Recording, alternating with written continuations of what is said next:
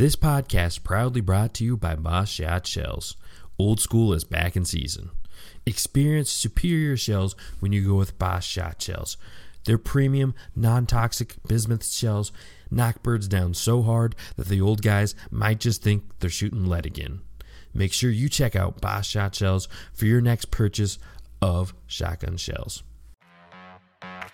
Hey guys, I'm Jordan Fromer. I believe in hunting hard, hunting smart, and having a fun time while doing it. And shooting limits, well, that's just the icing on the cake. I revel in the journey just as much as the successes it brings. From ducks to dogs to decoys and guns, we'll be talking tactics, strategies, and what it takes to get the job done. Load up and take aim. This is the Duck Gun Podcast. What's going on, folks? Welcome to another podcast. Got Elliot with me. We're about to run the intro for the podcast. How you doing tonight, Elliot? I'm doing good. I am in the middle of duck excitement. You and I have been talking about planning trips and everything. And did you see the video I posted on? I put it on my community tab. I think I put it on Fellowship of the Duck Guns too.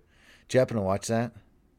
Which one was that specifically? It was just, it was a video I found today. Actually, I was looking more into our guest tonight, and I ran into a small YouTube channel, and these guys just had about 3 minutes of ducks cupping into Arkansas timber before shooting time. And that's all it was. There was no talking.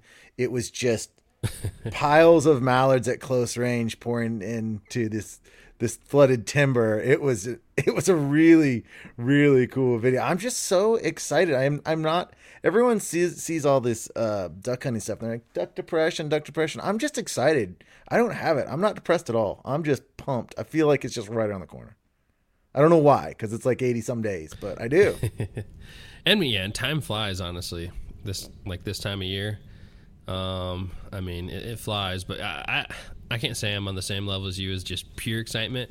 I am and I'm not at the same time. Sometimes I am just like thinking about it, and we do so much stuff related to duck hunting, like creating the content and, the podcast and YouTube videos and talking about it and all that kind of stuff. It does help with the duck depression for sure.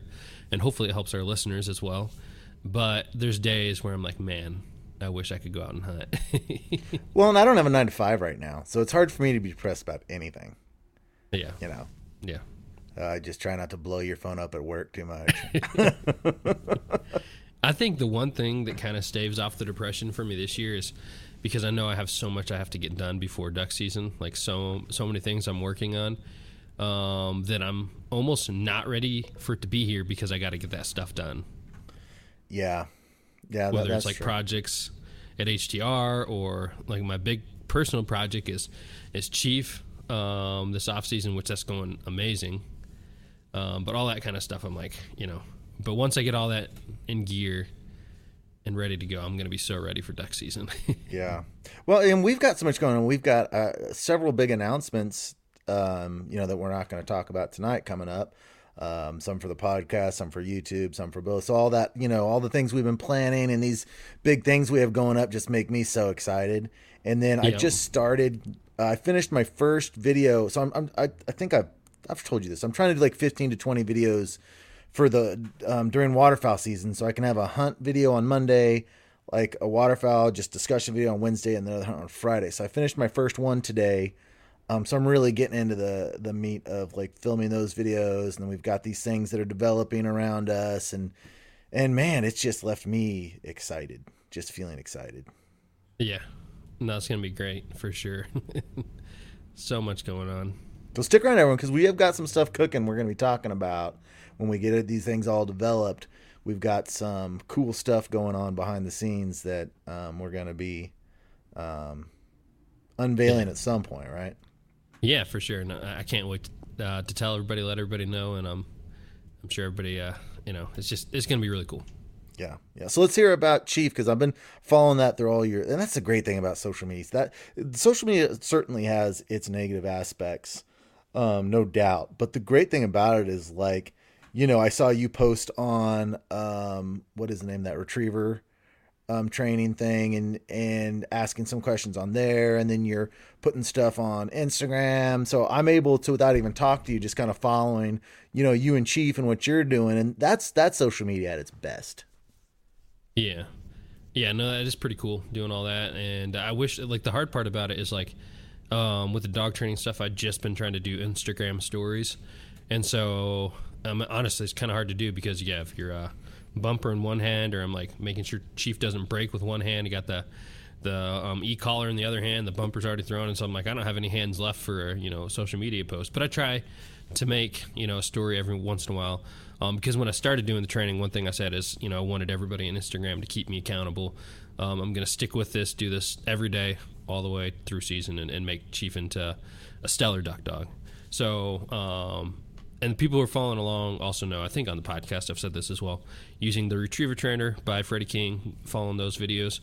And we're just plugging through them one after the other, and until Chief gets proficient at it, and then we switch to the next video. So it's going really, really good.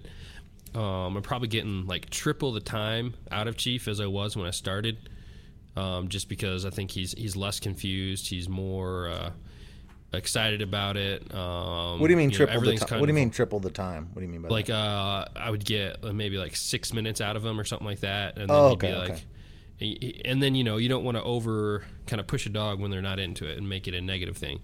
Well, like I go the whole 18 minutes, and maybe we quit because I think he's getting a little too tired. And I don't want to have any negative response from it, But like on a cool day, he'll make it into the end. He won't even really be panting or anything like that. And so, and I have so many more drills to kind of run because we just go hit up something we've already done and kind of refresh on it.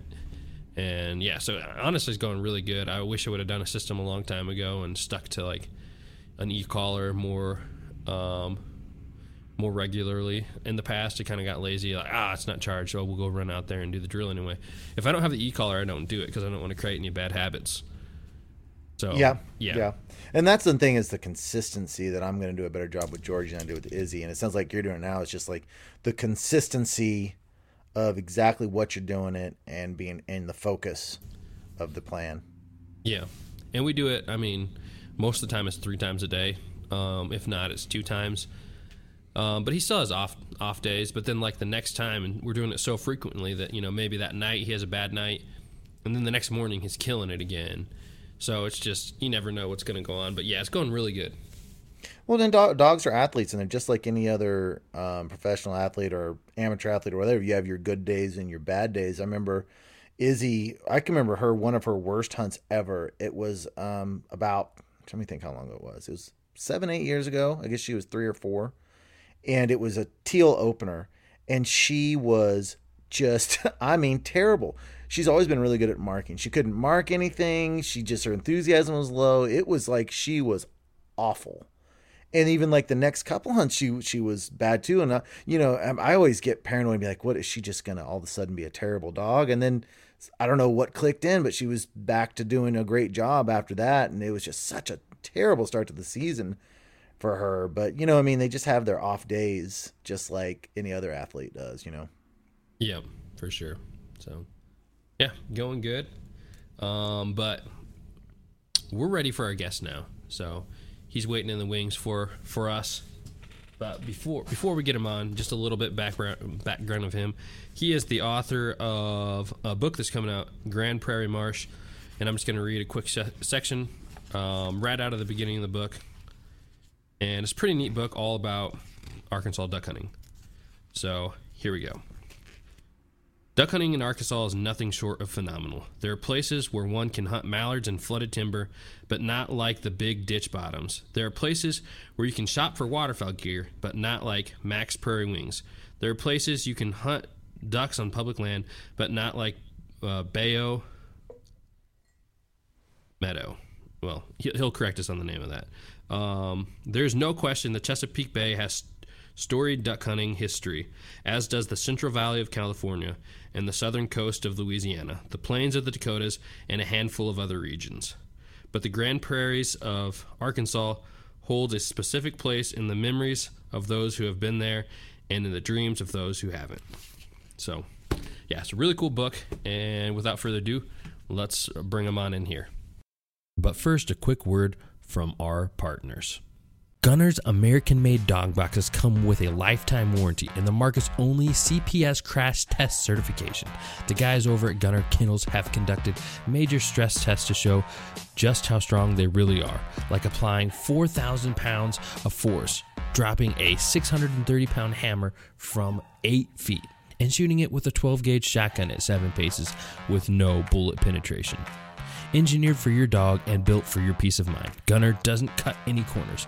Nothing comes close to the G1. Go to gunnerkennels.com and use code DUCKGUN10 at checkout for 10% off your next purchase. We'd also like to give a big thanks to our partners over at ShotCam. Now, I've been using ShotCam for the last year, and I can tell you right now, it's a great tool for improving your shooting, whether you're doing clays or live birds, or just want to see some cool footage of your shots after the fact. Make sure to check out shotcam.com and use discount code DUCKGUN at checkout for $40 off. Hi, this is Killian Bailey from Bailey's Game Calls. I'm here to tell you about our duck, goose, and wood duck calls. We use 3D printing technology to revolutionize the industry. This new technology allows us to create calls with the same sound as wood, acrylic, or anything in between that's at a fraction of the price. Make sure to check out Bailey'sGameCalls.com for your next game call. What's going on, folks? I'm Jordan from Duck Gun Chronicles. Got my co-host, Graybeard, Elliot from Freelance Duck Hunting alongside me, and our guest for tonight is Brent. How you doing tonight, Brent? I'm doing fantastic. How about yourself? We're doing great. Yeah, we're excited to have you on here, and here we are in June talking all about waterfowl hunting, and specifically a state that neither Jordan and I have hunted. Neither of us have been to Arkansas. Neither of us have had a chance to hunt. I can't tell you how many guests on here when you say what's your favorite type of hunting, it's Arkansas timber. And so neither of us have had to experience it all. So hopefully by the time we're done, at least Jordan and I will have a better feel for what it's like. Yeah. Well, and I think we can both safely say it's on our bucket list as well. But like Elliot said, I'm sure we'll definitely have a better respect and understanding for it the more we hear about it from you. But to give the listeners a little bit of background on Brent Birch is the author of his upcoming book, The Grand Prairie, and an Arkansas native, and almost I would say from looking at this book, a historian of Arkansas from start to finish. So I guess that's kind of like a brief overview of who you are, but go ahead and let people know who you are, what you got going on. Yeah, the book actually came out right about duck season last year, about a 2.5-year project that I was lucky enough to work on. But as far as my background goes, I live in Little Rock, but I have spent an inordinate amount of hours on the historic Grand Prairie, which is the famed region. The Stuttgart area extends north to almost to Bald Knob and south to where the White and the Arkansas River meet, kind of at the southeast corner of Arkansas, and have pretty much hunted every corner of it at some point. But became fascinated with the history of duck hunting and the sport itself at an early age, because I was lucky enough to hunt a historic club that my dad was a part of, and then have just about done every kind of hunting you can do in Arkansas, including of course the famed green timber, which unfortunately you guys haven't done it because it's something special, and there's only so many places on the planet you can do that, and Arkansas is without a doubt the best. Yeah, I had always been told and heard all about Arkansas duck hunting, but the thing about the book that I really enjoyed is it taught me so much. It goes through, and I don't know how much you want to try to go through or how in-depthly, but for me, just was how everything was formed in the flooded timber and the history of rice production and the fact that they can plant rice because the clay. I mean, you went really, really specific in this book, and I found it just stuff in fact, I didn't even have any idea like where the best duck hunting was in Arkansas, and man, it goes through See, it starts out what, like in the 1800s with the Native Americans, or even farther than that. It starts clear back to the first, I believe, Spanish that came through the area. So it is like an in-depth review of like how it all transpired through the time. And man, it's a fascinating read. Yeah, I've grown up here and hunted here my whole life, and I learned a ton. So I don't think it's ever been, the Grand Prairie is known across the world of duck hunting, but not at the historical level that we went to in this book. And there's been some great books in the past that have covered bits and pieces of it, and there's been a couple of recent books that have done more club focused, just really talking about some of the historic clubs. And we wanted to do something different with this effort and really explain how all this happened and make people understand why this region, what has happened to make it draw the amount of ducks that it does, and then how that has transitioned into a true industry for the state, from a tourism aspect and all of that. So it's been an educational process for me in writing the book on a place I thought I knew a lot about, and really I knew very little, history-wise. And one of the things that's so interesting about it is that, and correct me if I'm wrong, it seems like from reading the book that if things had gone a different way, you could have a much different duck hunting scenario in Arkansas where you didn't have the industry, it wasn't world renowned, that it could have just gone a different direction to where, there wasn't a lot of ducks there. It definitely could have, because ducks were drawn here just by the confluences and the geography of Arkansas, the way that the Mississippi comes down the east border of the state, and then we have the White River and then the Arkansas River, and they all kind of come to a funnel at the southeast corner of the state, and there's all these tributaries that run off of that. Biomeda is one of them. Mill Bio is a feeder. LeGrue Bio, and all those natural confluences of water created flyways within the state. So once the ducks got here, they followed these flyways, and as the state transitioned from being pretty wild and woolly into somebody figuring out that you could grow rice here, which led to a lot of clear cutting of trees and taking away a lot of this natural habitat and converting it into farmland. Well, lo and behold, that farmland and rice and then subsequently soybeans and some other things created another whole food source for the ducks that were already coming here. So it created a true buffet for the ducks. So they had every kind of habitat they possibly can need to survive during the winter months. All happened in this segment of the state. So it probably could have gone a lot different way if they would have clear cut all that timber and done something else with it and planted cotton. Probably wouldn't. Duck hunting probably would not have taken off like it has. But somebody really smart figured out you could grow rice, and a lot of people figured out you could leave a lot of this timber in place that floods that the mallard duck obviously loves. So probably could have gone a different direction at some point and didn't. Thank goodness. Yeah, and that part of the book I found extremely intriguing too. Excuse me, my lab is barking in the background. But I don't remember the name of the man that really was the first one to pioneer the rice. That he decided he could get it done in Arkansas. Then he failed. Then he went down to Louisiana and worked on and rice farm for a couple of years. He was just like such a determined individual. Like, I know this can work. And he gets it done, and everyone else is kind of like, okay, and it just boom, it takes off from there. It was a guy. He was actually not even an Arkansan. He was from Ohio that had moved to Arkansas. But his name was W.H. Fuller. He's been given the credit for being the first rice farmer, which was in the Carlisle area, which is from Stuttgart. That's a little bit northwest.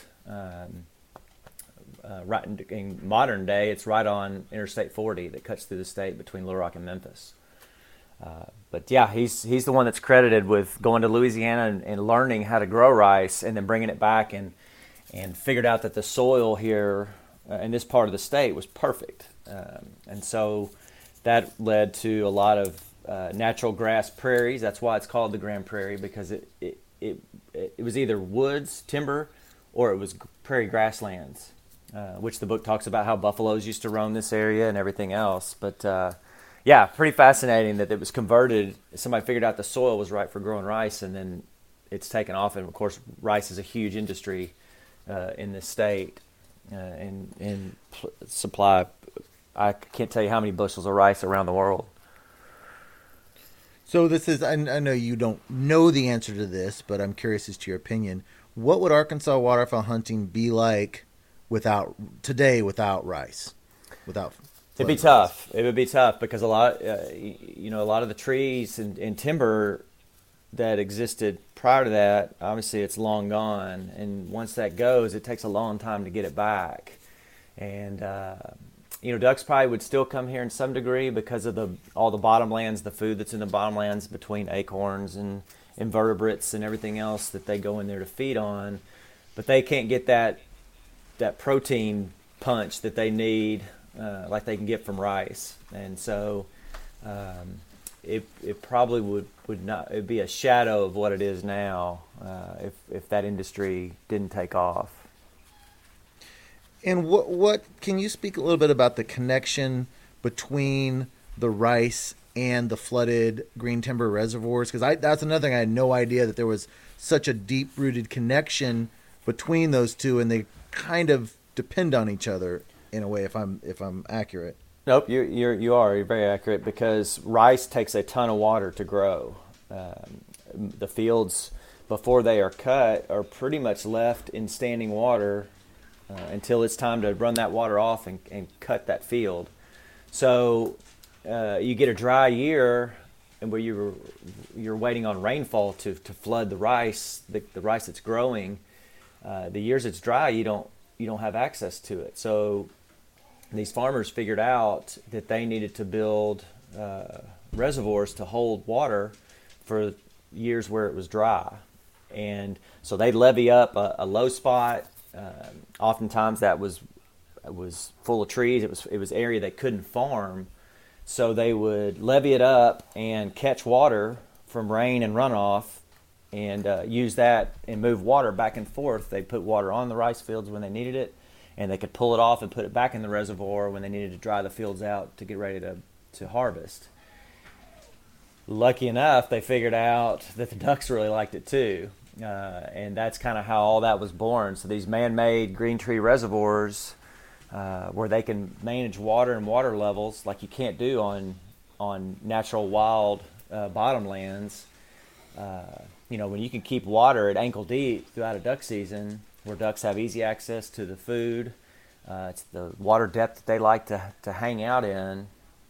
You've created an incredible attractant to migrating ducks.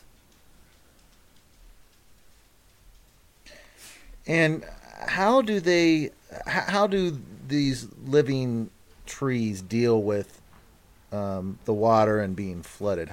How do they go about making sure that they're not killing off the trees in this process? Yeah, that's a great question, because that's a big issue right now, especially with the famed Biomeda, which is a publicly owned wildlife management area.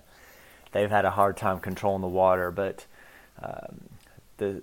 the biologists have figured out that you really cannot put water on those trees until they are finished or they've gone dormant, which is typically around November, mid-November, and sometimes even later than that if it's a warm year.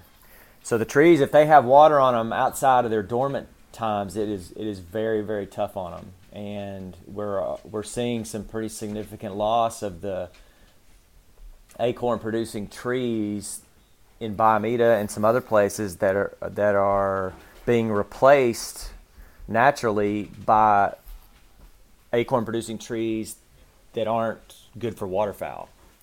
Because you can take a red oak that produces a small acorn that's just right for a mallard to eat, and you take another type of oak tree that produces a big, huge acorn, and those tend to be a little more water tolerant.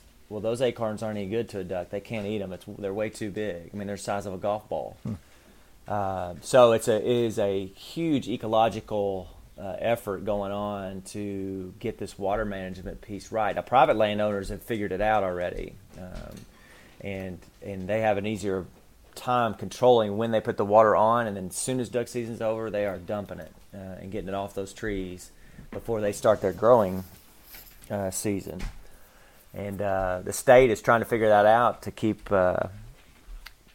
Biomeda from really suffering some serious damage. And is how do you say it? Biomeda?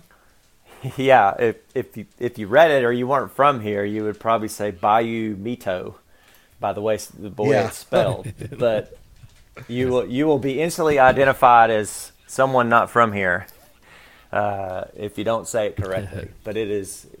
Well, Jordan on the intro was trying to read a passage of the text, and he had no idea how to say it. So, we're glad you corrected it, because I definitely said it the latter way, where it's somebody not from Arkansas.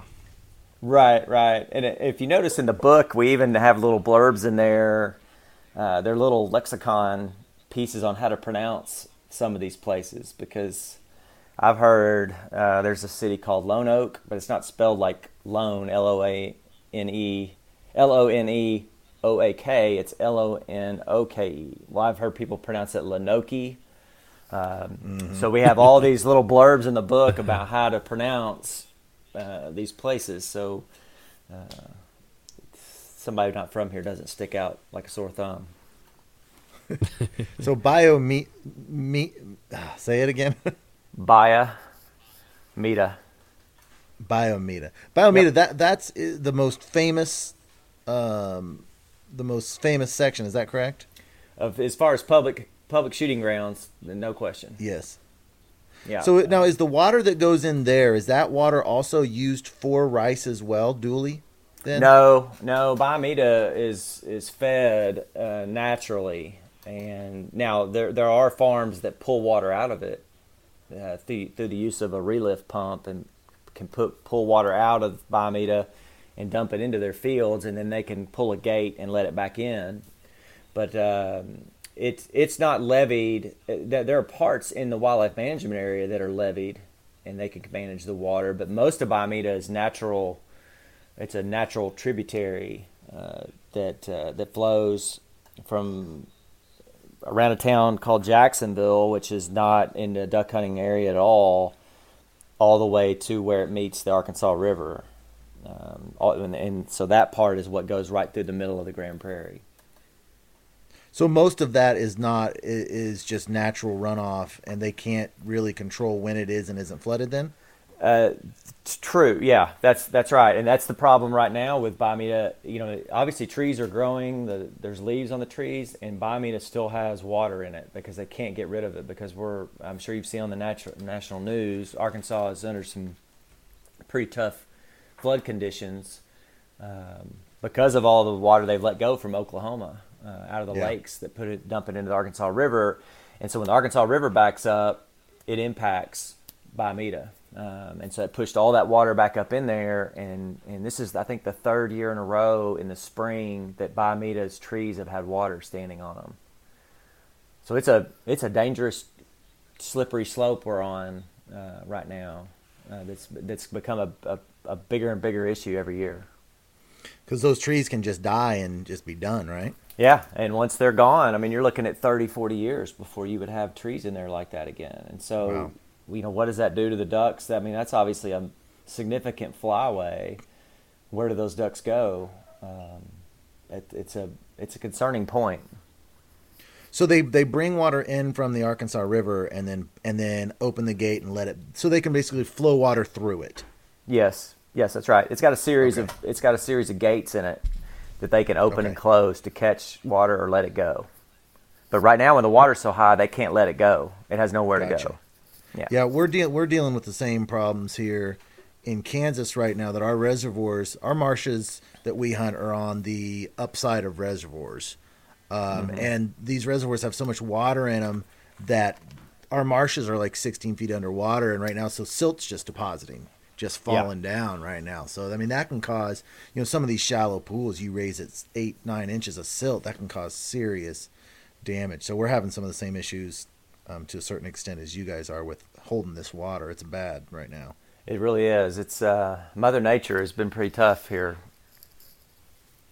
So are there some public green timber pools that are public hunting and they use the water for rice as well, or are those two completely separate except on private? Those are typically separate. Like I said, there are farmers that pull water out of Biomeda and pump into their fields, but there's not really a whole lot of public area like that you could hunt. So when they're developing some of these other public areas other than Bayou that are green timber reservoirs, did they start making those before duck hunting, or if they weren't using that water for rice, what made them decide to start levying those up? Yeah, we have several state-owned green tree reservoirs, and they were all developed for primarily for duck hunting. Okay. And they're kind of scattered out all through the state. Before the state started making those type of structures, then the reservoirs that were first formed were just strictly for holding water for rice then, right? That's right. Okay. That's right. Okay. And it seemed like they're kind of having to, like a lot of this is just science that no one knew, and still kind of seems like no one has a full grasp on it because no one had attempted to do this type of back and forth the water between the rice. And I liked in the book how it talked about the science of it. And can you talk a little bit about how the nutrients as they drain these pools get sucked out and what damages that might cause? Yeah, it doesn't necessarily take away the nutrients as far as the trees are concerned, but what it does do a lot of root damage because the trees, the right kind of oak trees for ducks aren't as tolerant to water. Like willows and other things that you see that can grow in and we have tons of reservoirs like that in Arkansas too that are primarily willows and buckbrush that ducks love, but they don't go in there to eat. They go in there to sit and loaf and get away from everybody because usually those places are pretty woolly. But the trees are, when they're outside of that dormant season, which coincides with duck season, and they're trying to grow, they're not built to do that with water standing around them, and so the damage to the roots and the base of the tree, it's pretty tough. And there's, I don't know all the science behind it, but you can even see damage up through the tree that's been stressed by water, and they can go in and mark trees that tree's not going to make it another 2 years, or that tree's not going to make it another 5 years, based on that water damage.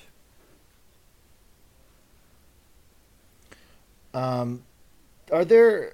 I know that there's like rice, waterfowl hunting, and then timber. Are there some guys that just focus more on the rice, and others love the timber, or is it everyone just kind of like going to the rice when it's good for the rice, or going to the timber? It seems like two totally different styles of waterfowl hunting. Definitely, totally different. And there are certain days that one is better than the other. Rainy, crappy, gray days, those are pretty tough in the timber. Ducks can see everything. There are no shadows. They're very skittish. Where in a rice field, you could be in a pit blind in the middle of a rice field on a rainy day and wear them out. Now, sunny bluebird days are usually good for everybody. The more of those you can get, the better. It doesn't matter whether you're in a rice field or in the woods. But everybody has their preference. Most people, green timber duck hunting is also harder to come by. There's not as much of it anymore because people have converted. Because you don't make any money off of a green tree reservoir. That ground's not worth as much unless you can kill ducks out of it, and then it's worth about anywhere from $6,000 to $10,000 an acre, which is a lot. Now, rice field, you can obviously you have production. If that field's in production, then you're making money off of the rice that's harvested, or the soybeans, or corn, or whatever it is. But there's more access to rice fields, but rice field hunting is tough. It's you got to know how to do it. It's not something where you just go out there and throw out a bunch of decoys and make it happen. There's certain reasons why ducks go where they go, and when you see drive down the road in a big rice farm, and you wonder why they sit in this field but not in that other field, it's hard to tell why, and it probably goes back to before all that land was cleared and farmed. There was something about that area, and that's why ducks go there, and they just continue to go there for generations. I mean, I've hunted the same farm for over 35 years, and the ducks go to the same spots regardless of conditions, because for some reason that is a magnet to them. And I know other farms and friends of mine, it's the same way. And something about it from their point of view or their radar or whatever it is, that's where they're going. You could put decoys wherever you wanted to in that place. They're going to go to that spot. And it's interesting to watch and see and really, when you hunt a place a long time, develop that knowledge that the ducks are going there, whether you want to hunt them there or not. That's where they're going to be, and that's where they're going to go. So, but a lot of people love timber hunting. It's much easier shooting. You typically work much bigger groups of ducks. Rice field shooting, hunting is a lot of singles and pairs, and groups under 6 or 8. You can work some bigger groups, but in the woods, you can work 500, 1,000 mallards in a group. And, wow! And when those things break the top of the trees and start landing all around you, it's pretty amazing. And that's the pull to it. The visuals you get as them just dropping like rain through the trees, right? That's what everyone loves so much. Yeah, I mean, it is something to see. It usually, you'll work that big group over the top of the trees, and they'll make several swings and another swing and another swing, and then one or two will break the top of the trees, and then all of a sudden, here come the rest, and they just follow them and keep splashing and hitting the water, and they'll land close enough where you can reach out and grab them. Especially very early in the morning before the sun gets up, and nobody can see. You can't tell whether you're shooting a hen or a drake, and they can't see you. And all of a sudden they're swimming between your legs. When you light a big group like that. So you do it one time, and it's real easy to get hooked. Well, you're going to have a disciplined dog in that scenario. Yeah, you definitely do, because it's easy for them to bolt off that stand when those things start hitting the water, or start whining. And I've seen plenty of good dogs and plenty of bad dogs, and that scenario is pretty tempting. I bet you I'd make some people angry with you real quick if your dog is continually ruining every pass for you.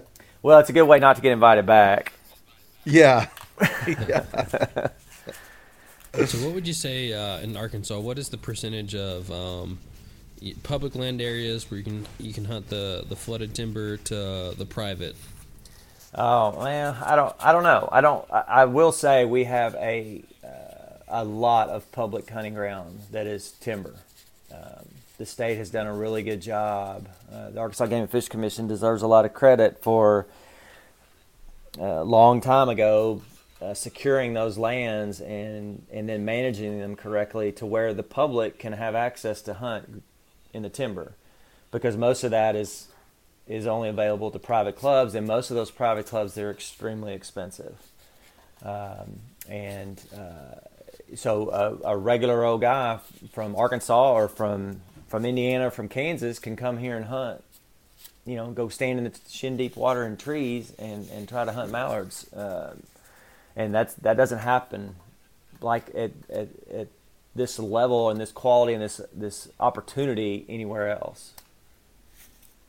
Yeah, it's definitely something that's pretty cool, hearing that about Arkansas.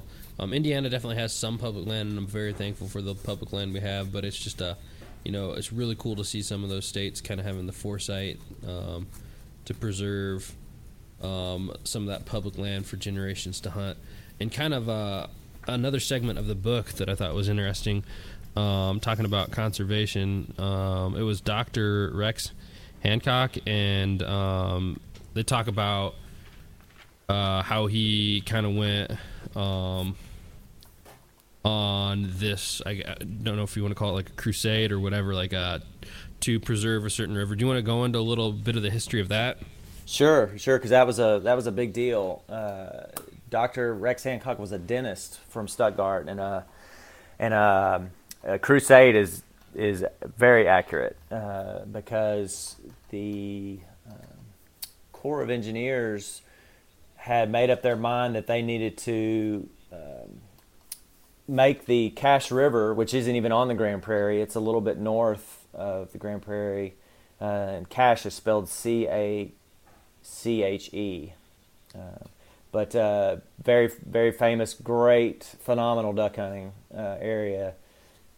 But they wanted to dredge that river. It's a small river. In a lot of states, they probably wouldn't consider that to be a river. But they wanted to make it a navigable waterway, which would have totally changed the dynamic of that and ruined all the wildlife, because it also has fantastic deer hunting.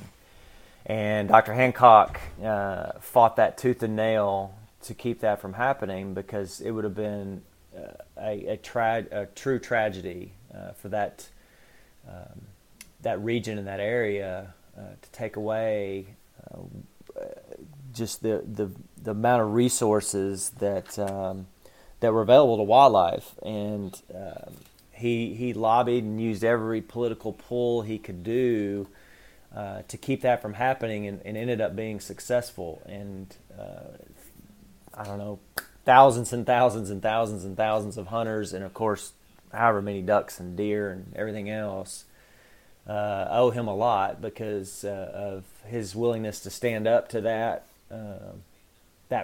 potential project that really had so much downside for wildlife and for those that enjoy it.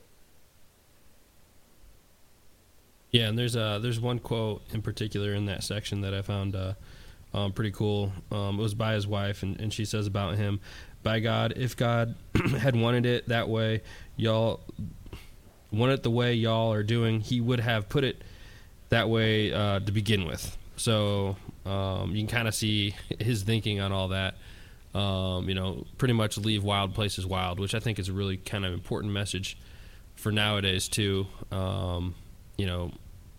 And conservation in general. Yep, definitely. And he was right. And like I said, we should all be thankful for it, because the Black Swamp Wildlife Management Area, and then there's also the Cache River National Wildlife Refuge, which is a federally managed stretch. That's all public hunting. There's some private ground sprinkled in there, but most of it is public land hunting.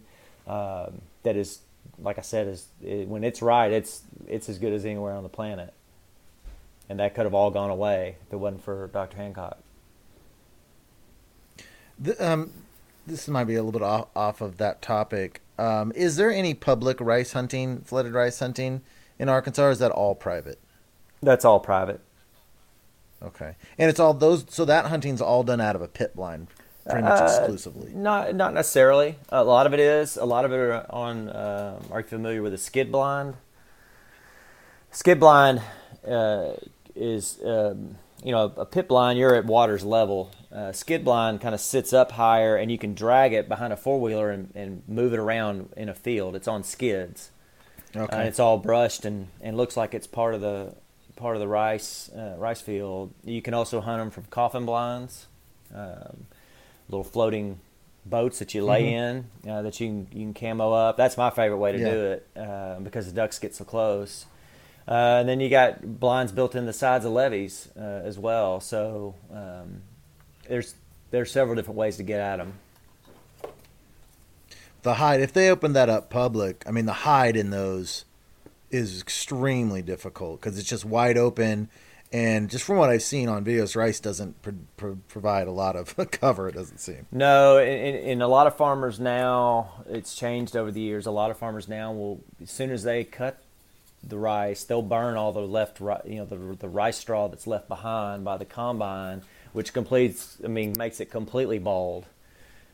So it's difficult to hide in there. Some will leave patches. So it just looks like where a the pit little blinded. pond or a lake, basically. Yeah, it'll look that way. Now ducks don't mind it because they can see. When they land in rice straw, they don't know if there's a coyote hiding there or some other critter waiting to jump them. Where when all the rice straw is gone, they can see everything, and so they'll use those fields. But the problem is you can't hide to hunt them, and so there's a lot of different strategies and ways to do all that. But you got to be really covered up on a rice field hunt. That's why pit blinds are so popular, because you can hide a lot of people effectively. Because everybody's, underneath the roof of that thing at water's level. Yeah. I had some buddies that went out there on a guided snow goose hunt in Arkansas, and they'd never been out there, and so all they'd hunted for fields before, and their guide was going to have them out in rice fields, was cornfields, and so they just took all their kind of normal field hunting stuff with them, and the guide was providing blinds and all that stuff. Well, they didn't bring waders with them because they didn't realize how wet a rice field would be. And so they just had, regular pants and all that kind of stuff. So needless to say, they were pretty cold and miserable through that hunt. Yeah, it could be tough. It could be a tough style of hunting because you can wallow around in the mud and get all your gear dirty and wet. Timber hunting is kind of Cadillac hunting. Because you wade out there in less than knee-deep water and stand beside a tree. And only trick is if you catch a snag or a dead limb underneath the water's level and you go face first into the water. That's about the only downside to timber hunting. Yeah. Well, being in Kansas in the Midwest, and I will say these are not my opinions because I've never been in the timber at all, but I know that guys that love hunting the timber and do a lot of it can be a little bit vocal about how wonderful they have it. And I've heard more than one prairie waterfowl hunters that will say things like, well, tell you what, if you take those timber hunters and you bring them out here, they're not going to shoot a duck because they have no clue how to get hidden. There's some truth to that. It's a whole different deal when you get out, or like with the rice or public grounds, like you go to somewhere like Cheyenne Bottoms or somewhere where there's no trees and no cover, man. Out here, we have to work our tails off to get covered. When you take those trees away and you don't have, any blinds, and you've got to do it yourself. Especially late season mallards, it is a chore to get them in. Sure. Yeah. Well, the flip side of that is our late season mallards are extremely difficult to hunt because by the time they get here and it's late January, they've been called at and shot at, seen every decoy spread, every robo-duck, every good caller, bad caller, everything in the book. They've seen it by the time they get to the end of January. They've been seeing it since September in Canada, and they get pretty smart. And so the good hunts, the later in the year, the conditions got to be just right to really make it happen because it gets tough down here. But you're right. Yeah. A lot of timber hunters, like to watch the ducks. So that they're staring at them, face sticking out behind a tree.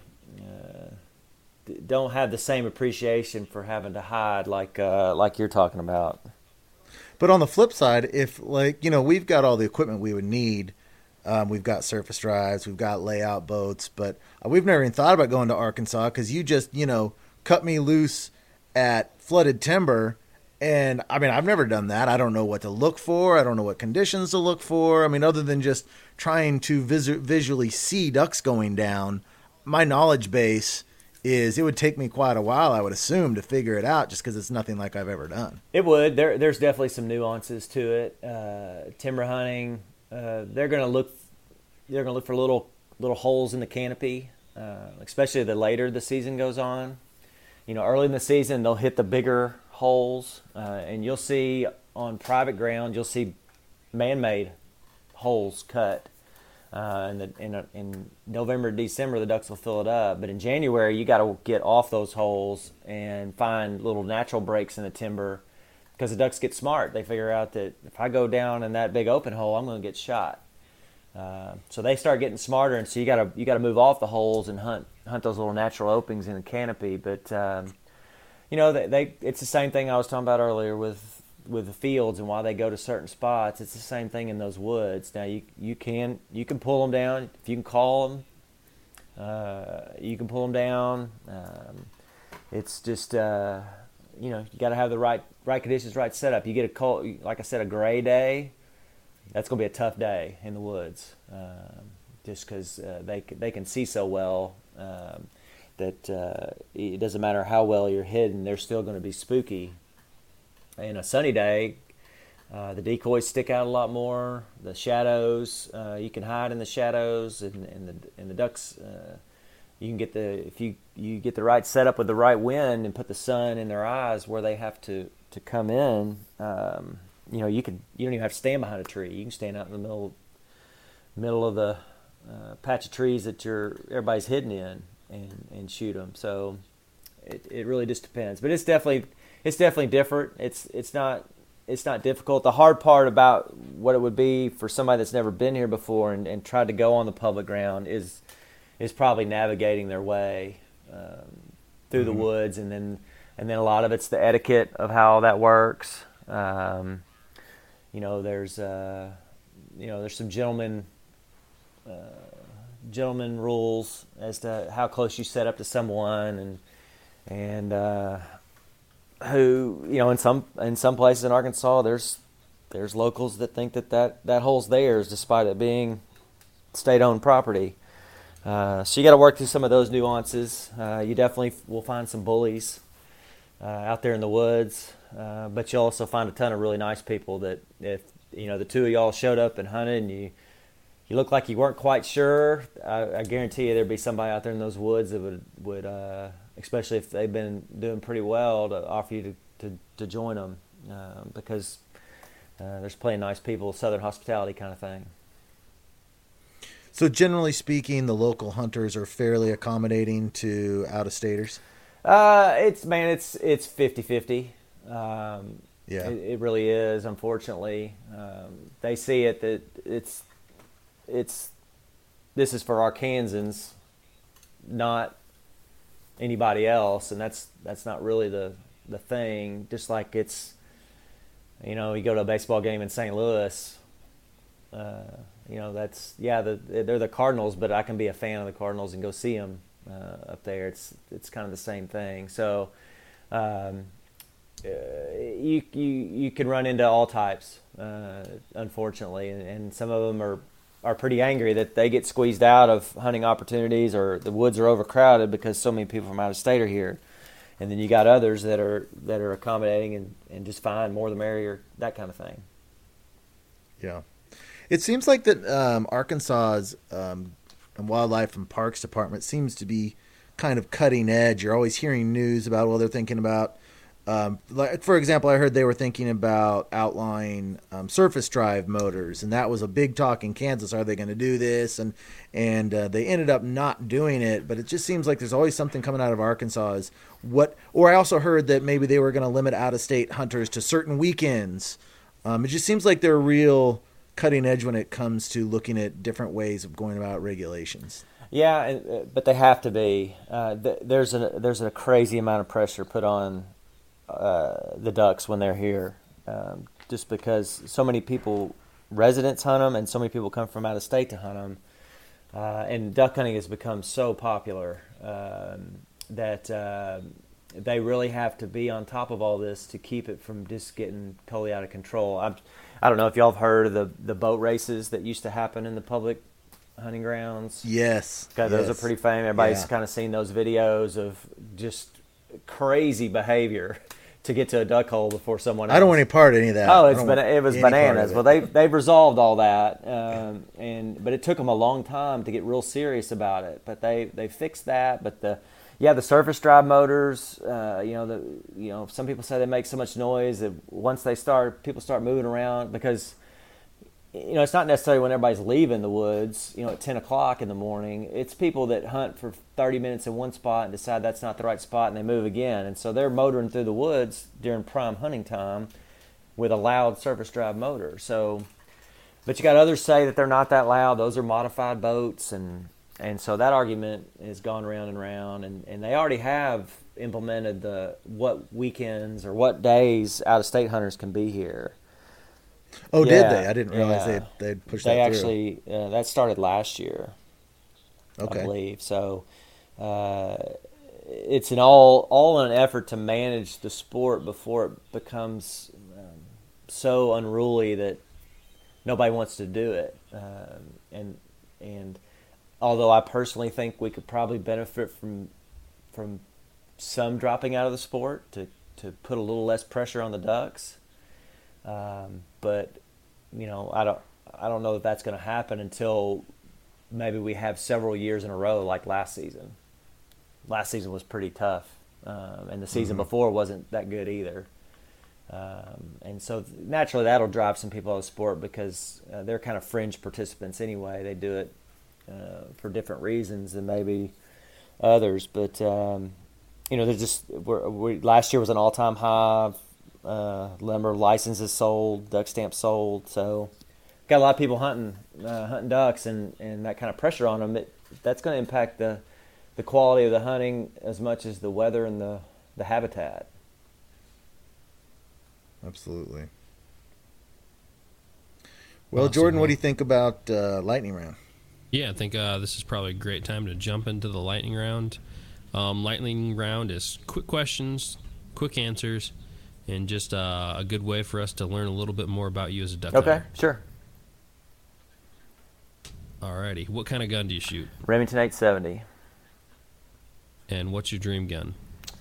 I'd like to get an A400. Oh, nice. Well, it's no A5, but I'll give you a pass on Well, that I've got the A300. Yeah, see, my son does too. Actually, I restored my grandfather's 1952 A5 and have turned it into a pretty sweet little duck gun. Wow. Awesome. So yeah, that's where I get my love of the A5. So my grandpa's A5 is what he gave me, and it got me into duck hunting. So Yep, sweet gun. it's a pretty neat little gun. Yep. Yep. And what kind of ammo do you shoot? I shoot heavy steel. And what size shot for ducks? 2s. And 3-inch or 3.5? 3.5. All right. Face paint or face mask? Neither. Neither. By the time they see me, it's too late.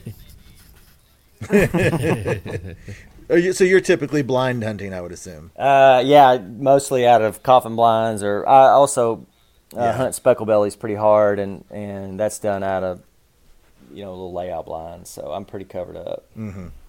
Yeah. Awesome. On a day when you're having a tough day, do you pull the mojo or make other adjustments? Never use one.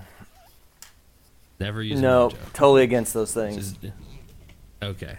So is it a jerk string for you? Yeah. I've got a few battery powered shakers, that wobble and do all that stuff. But yeah, no robos, no mojos. Are you against them because you're a traditionalist or because you don't feel like they don't work anymore? Both. Okay. And it was interesting in the book how when you were talking to different clubs, and a lot of them felt very strongly about the no robo ducks. Yeah, it's it is a traditionalist thing. Just the process of those things, and of course, when they first came out, they were incredibly effective. Now it's I don't think there's I haven't personally hunted over one in probably 10 years because I think they lost some of their effectiveness, and they're kind of a pain to drag around, and so I was like, we killed them before, we'll just go back to that. And so at both of our clubs, we don't use either. Both the clubs I'm in, we don't use them at all. So, but I go to other places, and they use them, and for them it works. It just personal preference. I'd rather just not mess with it. I'd say that's the trend. It's trending that direction. Either you have the guys that are putting out 35 plus those big vortexes, or you have the traditionalists. It's like it's really becoming polarized. It seems like. Yeah, and where somebody really needs to do something about it is in Canada and the Dakotas, because they are, and this isn't personal opinion, this is from biologists I've talked to all across the country in some conversations about why our duck season's not as good as they used to be. And a big part of last year, according to these people that know all the science behind it, the hatch was pretty poor. So the young ducks were wiped out in Canada, in the Dakotas, Montana, because of the effectiveness of the mojos and the rope, spinning wing decoys, whatever you want to call them, because they don't know any better. And so the young ducks are wiped out, and the ducks that make their way south and far enough south to Arkansas, those are all old, experienced, wise ducks. And it's having a real impact on, it could have some impact long-term on some of our populations, as those young ducks, they never get to really expand on their their lifespan never gets very far because of the effectiveness of those things in that part of the world. I mean, you've seen it. Yeah, and most of that's field hunting, I would assume. Sure, but I mean, everybody's seen videos in Canada, and I've done it. I've gone to Saskatchewan, and it's ridiculous. I mean, the ducks will be the farthest little speck in the sky, and you flick that thing on, and all of a sudden they're trying to land on top of it. You don't have to call. You don't have to. You have 5 decoys out there. And so it's got some impact, and I would like as many people that travel up there to go hunt, I would like to see some kind of throttling back on some of that to where the ducks have a chance. It's interesting. I've not heard anyone bring that up. That's interesting. We'll have to talk. We're having, I don't know if you know who John Devney is. He's I believe the vice president of Delta, and he's up there in North Dakota, and we're having him on in a couple weeks. We'll have to talk to him about that, Jordan, for sure. Yeah, for sure. That's interesting. Next question on lightning round. A little bit of a longer one, but if you don't mind, go ahead and tell us about your most memorable hunt. Most memorable hunt. Oh man, I got a bunch of them, but probably the one that I just thought was the coolest. I grew up hunting when I was in my teens and early 20s at a famous lodge, Crockett's Bluff Hunting Lodge, which if you've ever seen the movie Mud with Matthew McConaughey, a lot of that was filmed at this particular place. But we hunted a big river lake off the White River. It's called Round Pond. And this was a spot, big, huge blind, could hunt about 20 people, that was in the tree line on this river lake. And you got in a boat and motored up the river to a little dock, and then you walked up a plank board walkway and got into a flat bottom to motor out to this lake, to this blind. Well, it was like 15 degrees, so everything was frozen, completely frozen. The river had even chunks of ice in it. So we motor up the White River, and we have to ride in a tractor. They also had a tractor in these woods, so when the water's down, you can get to the blind. So we rode out there, breaking ice the whole way, and the lake was frozen, so we couldn't hunt there. So we knew there was a waterway, a spot that was probably a beaver run that had running water in it. Well, the running water kept that particular area open. So I'm pretty sure, if my memory is right, we had like 14, 15 hunters, and I believe we limited out in less than 45 minutes. Because that was the only open water in that whole significant area of the White River bottoms, this particular area. So every duck there, I mean, you couldn't load your gun fast enough. As soon as a group would come in and you'd shoot, and we'd go pick them up, you couldn't get your gun loaded fast enough before the next group was coming in because they couldn't find open water anywhere. It was unbelievable, and the woods were full of snow. The trees were all full of snow, so it was an unbelievable, picturesque look to it. But just an incredible hunt. I've never seen ducks. It looked like a beehive, and of course we were done so fast you didn't really get to enjoy it. But it was so cold. That's the problem with those banger hunts like that is that they just go so quick. Yeah, but it was so cold nobody wanted to be out there any longer. It was pretty tough conditions, but just the scenery, the backdrop of the wood, the woods covered in snow. Everything was on ice except the little area we were hunting, and just had an unbelievable hunt. Awesome. That does sound like a good one. Yeah, for sure.